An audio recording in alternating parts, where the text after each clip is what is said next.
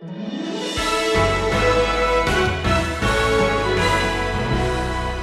Apostle John is actually describing the reversal of the effects of sin and of the curse. Heaven is the great reversal. Sorrow to song. This crying into the consolation of Christ. Pain into everlasting pleasure. You know what this means to the believer? You know what it means to you and to me?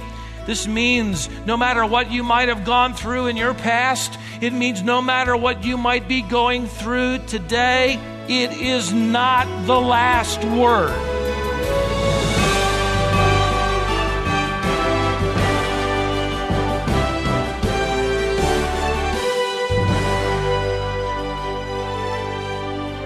Why is heaven so glorious? And why will being in heaven be such a blessed experience? There's many reasons and many answers to those questions. But one of those reasons is because of what you leave behind when you enter. There are things about your life on earth today that are painful and hard. You leave that behind when you enter heaven, and you're going to learn about that today. Stephen Davey has a lesson for you called No More. He began it last time and concludes it today. The next 30 minutes will be very encouraging for you, so keep listening. The Apostle Paul uses the same word when he says of heaven, eye hath not seen, nor ear heard, neither have entered into the heart of man the things which God hath prepared for them who love him. 1 Corinthians 2:9, for those who belong to him. And all the saints then of all time are now experiencing together the finishing touch, as it were, as that glorious heaven descends in the form of this golden city, and heaven and earth are one. It rests upon earth, and the eternal state officially begins, and it will never end.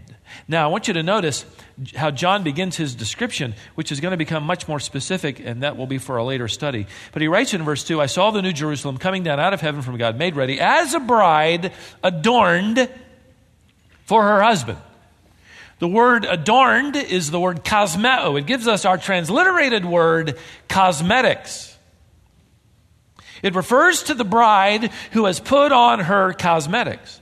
She has become adorned. She has become, you could literally render it, decorated. Throughout the Bible, the beloved of God is referred to as a bride. Israel is called the bride of Jehovah. The church is called the bride of Christ. As John describes for us the permanent relocation of the city, his focus is on the beauty of the bride, and you are arrested by the fact that he's speaking of both the beauty of the city and later the beauty of its inhabitants. They are viewed as one. We do the same thing. I could say to you that I live in a beautiful city, and you would know that immediately I'm talking about green grass and trees and fields and whatever. But I could also tell you I live in a wicked city, and you would know immediately I'm not talking about trees and grass and fields. I'm talking about people. We can refer to a city and be referring to both its citizens and its real estate. This is exactly what he's doing here. John is effectively saying, I saw the procession of the bride, and she is adorned. She is ready. And there she is with her bridegroom in this procession of the bridal party. And by the way, if the name of Jesus Christ, if you get that wrong, that'll make all the difference in the world. You have to have the right bridegroom to enjoy everything that we're going to study over the next period of years. I have no idea how long it'll be, but you've got to have that down. Same as in a wedding, right? The name of the bridegroom matters. And whenever I marry a couple, I'll always say, now, how do you want me to refer to you? And at that announcement, Mr. and Mrs., you got to get it just right. Some guys want the full name. Some guys want the nickname. Some guys want the first and middle name. And whatever it is, the name matters, but certainly the first name. I learned that the hard way. Of course, I already knew it was true, but when I was a younger pastor and nervous as anybody else at the wedding scene, performing weddings, I actually can remember the one time I called the bridegroom by the wrong name. I know. That's what everybody did. The groom's name was Richard. But I had performed a wedding a few months earlier, and his name was Robert.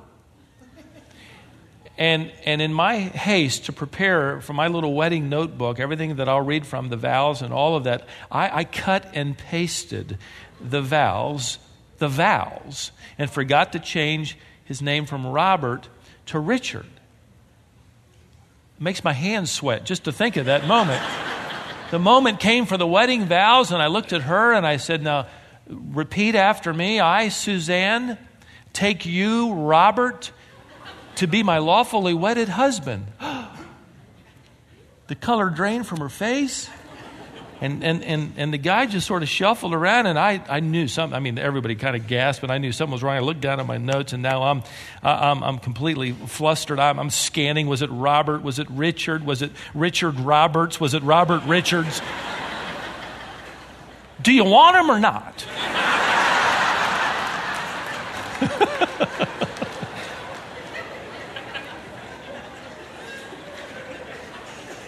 You ever seen that airplane commercial, Want to Get Away? Oh, yeah. I finally figured out what had happened, and I got the bride married to the right man. Let me tell you, the name matters. She wasn't about to say, Stephen, I understand. Hey, don't worry, I'll call him Robert. Not on your life. Not on your life. Let me tell you something. The name of your bridegroom matters. There is no other name under heaven given among men whereby we must be saved. Call upon the name of the Lord, and you shall be saved. The Philippian jailer said, what must I do to be saved? And Paul said, call upon the name of the Lord. Call his name. Place your faith in all that name represents, and you shall be saved. Paul wrote to Titus in chapter 2, verse 13, we are looking for that blessed hope, heaven. Associated with that is, he goes on quickly and says, and the appearing of our great God and Savior, Jesus Christ. You get that name wrong, you're not in the bridal procession. You're going to live in the funeral procession forever. You will be a jilted bride because no one will keep his word like Jesus Christ will keep his word. He said, I'm going to go away and prepare a place for you, and I'm coming back and I'm going to get you. And can you depend on his word? Absolutely. Count on it. John is saying, here comes the bride, and with her the bridegroom. He focuses for a moment on the beauty of the bride. She's adorned. Her cosmetics are there in place. She's decorated. In verse 3, John focuses on the father of the bride.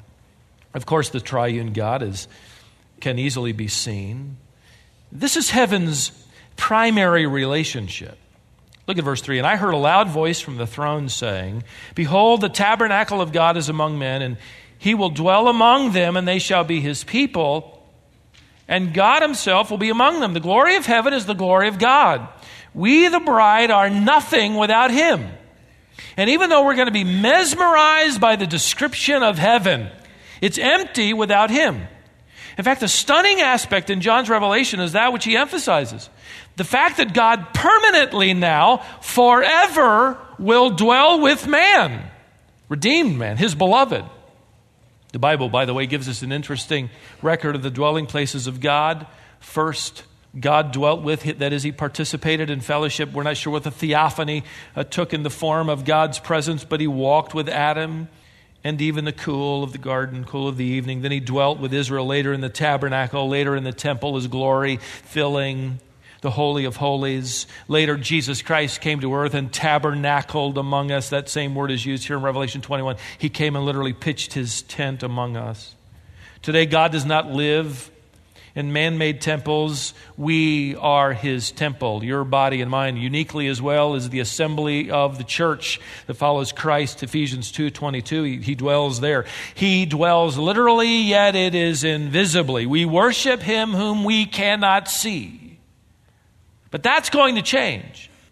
In fact, that's what John emphasizes. You want to maybe underline or circle his emphasis. He says at the latter part of verse 3, and God himself will be among them. Can you believe that? God himself. We can't understand what that's going to look like. But we're told that we're going to experience the glorious manifestation of God upon his throne. The Father seated. The Lamb we're shown as well, who occupies the throne, who shares it with him.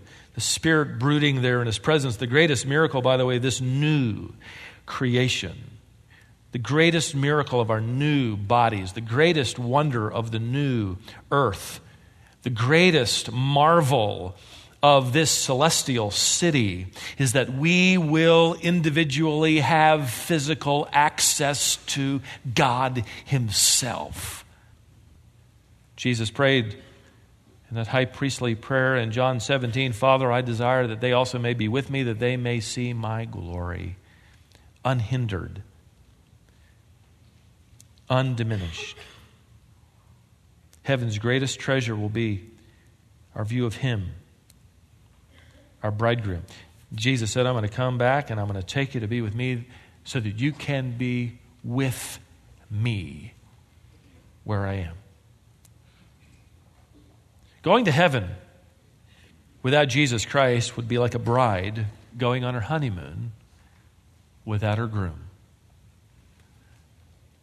It would be like a new bride moving into a new home built by her husband, but on moving day, she discovers the fact that he's decided to live in a different home, in fact, in a different country. That's now a house. That's just real estate. The joy is gone from the bride's heart.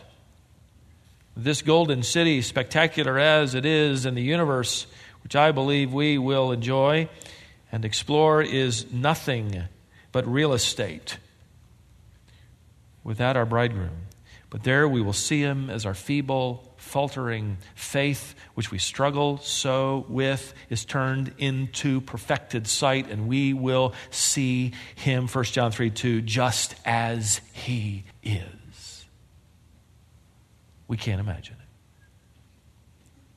So John reveals a permanent relocation of heaven, and with great emphasis and joy, he speaks of the primary relationship in heaven with our Lord, and now he reveals a profound reversal.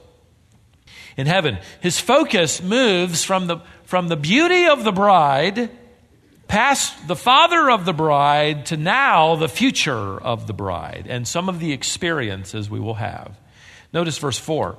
We're told he will wipe away every tear from their eyes, and there will no longer be any death. There will no longer be any mourning or crying or pain. Now, John describes the joy of heaven by telling us not only what will be there, but what will not be there. In fact, things in heaven are so difficult to describe. Some of the first details given to us by John are things that aren't there. You might do the same thing. You might tell me I'm going to move to Arizona. Oh, what's it like? Well, there's no pollen, you might think. You're going to tell me what is not there that's here. And I'm sure that would be a wonderful thing. So John does the same.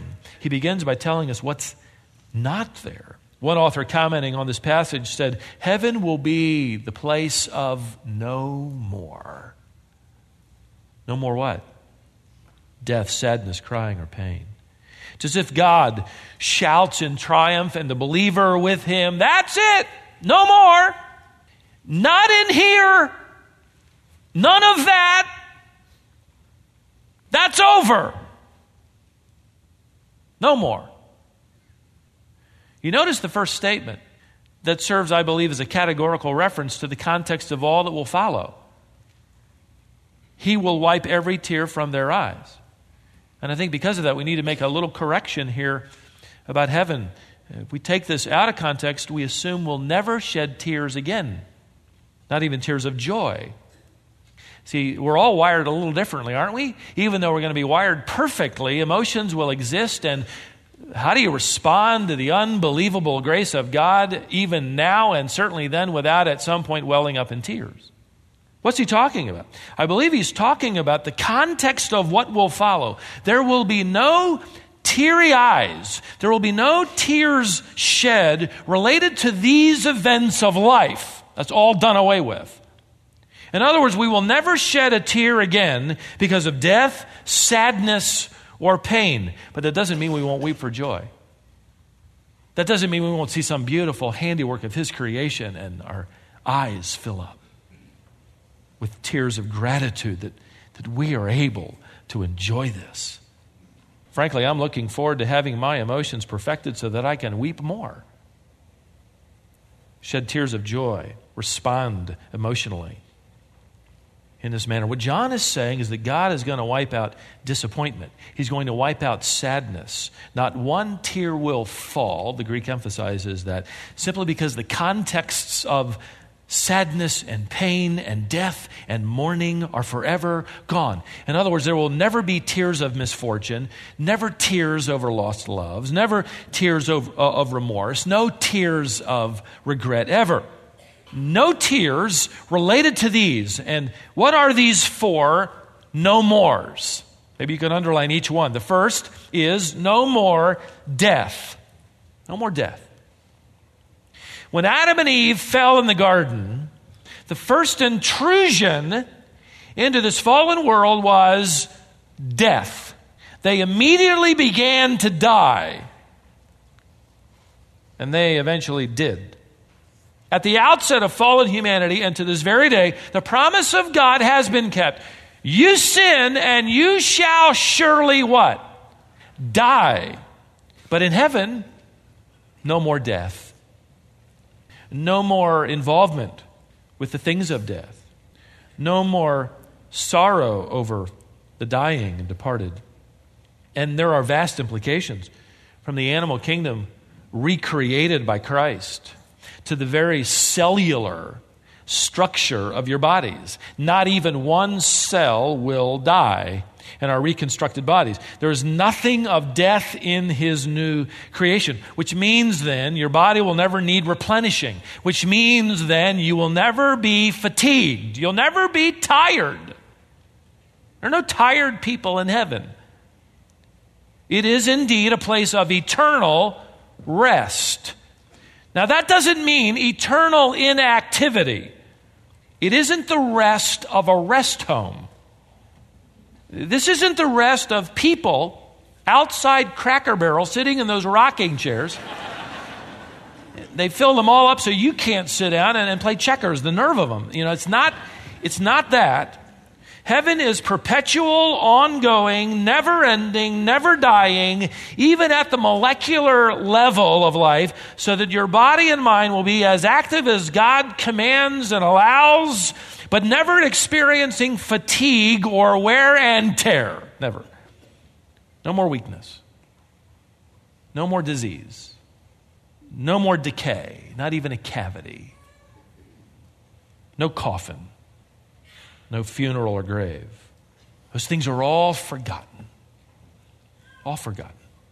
The word goodbye will never be uttered.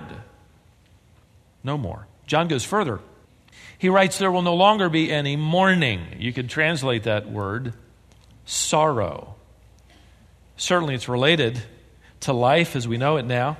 Our lives can be inundated.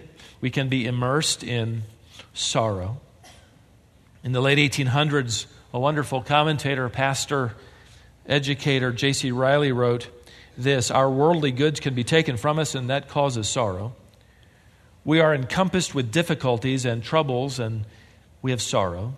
Our friends forsake us and look coldly on us, and we have sorrow. Those whom we love and lose brings us sorrow. Our own hearts are frail and full of corruption, and that brings us sorrow. We are persecuted for the gospel's sake, and that brings sorrow. We see those who are near and dear to us refusing to walk with God, and that brings sorrow. We live in a sorrowing, grieving world. But in heaven, no more sorrow. God will say, enough, enough. Not in here. There's another no more in this text. John writes there will no longer be any crying. Now, isn't that kind of redundant? No, in fact, it's an entirely different Greek word. The word is krage, which refers literally to shouting, screaming. Literally someone lamenting in grief or anxiety because of something that has happened, either real or even imagined. I tracked this word through the secular Greek in resources that I have in the Greek New Testament, and it's interesting, as I'll give you a very, very quick overview. This word is used in a number of contexts. It is the crying of anguish. It is the scream of anger. This is the lamenting cry of the guilty for what they've done.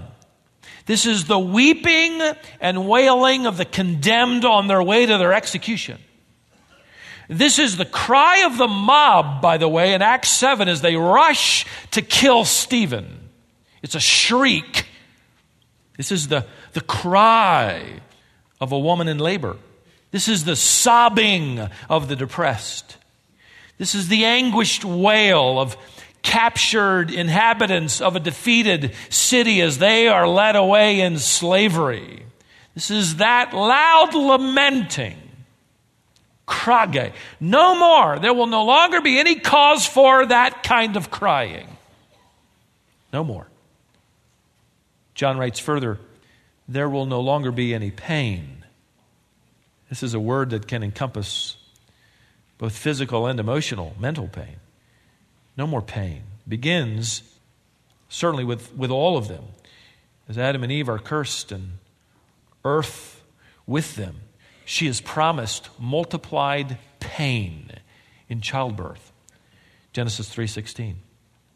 Adam is promised painful thorns and a stubborn earth he has to plow to make a living. Genesis 3:18. This fallen couple soon experiences the shock and pain of the death of one of their sons by the hand of another son.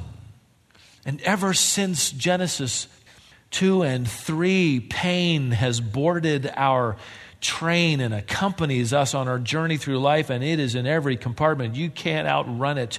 You can't outdrive it. You can't erase it. You can't hide from it. You can't take a vaccine against it. You can't build walls around you and keep yourself away from it. Pain is so much a part of life that Job says it well when he cries out, man is born for pain as sparks fly upward.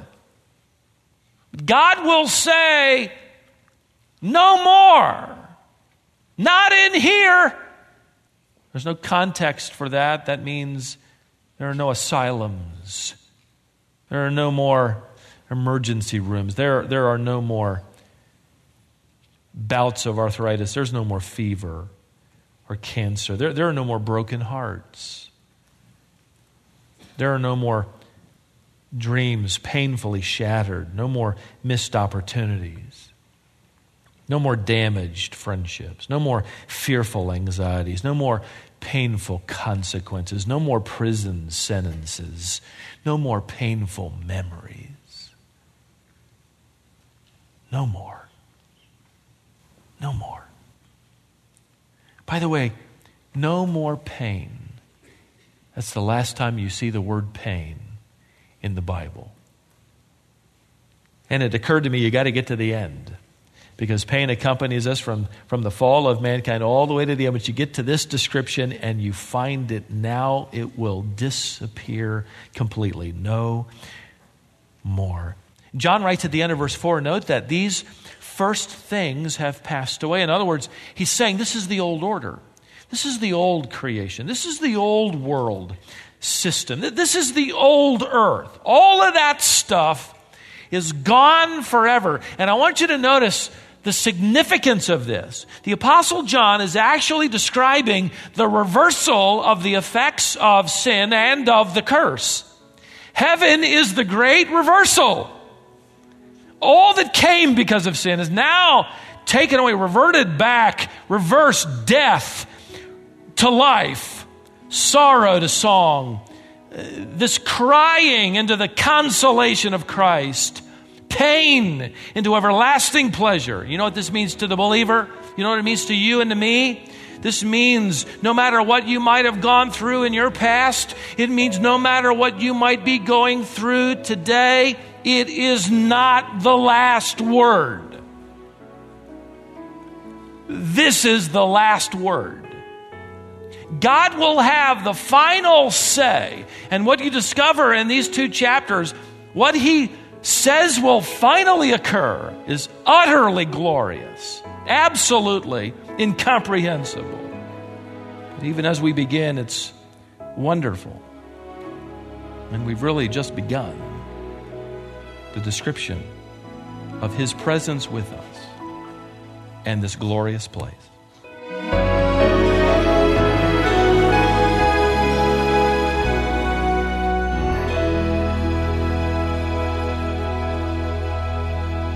That was Stephen Davey and a message he called No More, here on Wisdom for the Heart.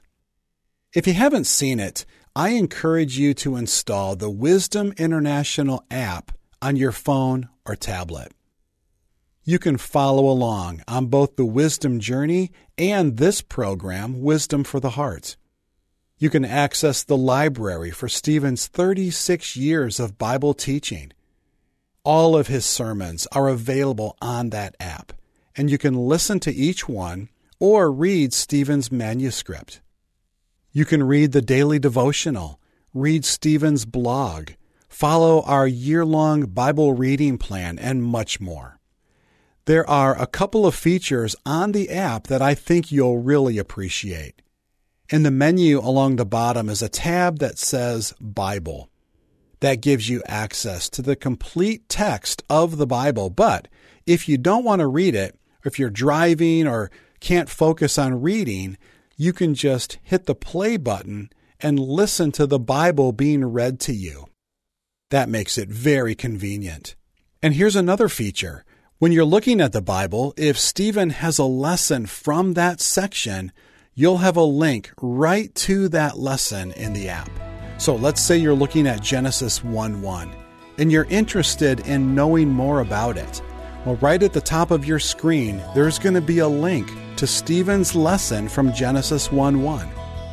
I encourage you to look around that section of the app because it's really going to help you grow in your knowledge and understanding of God's Word.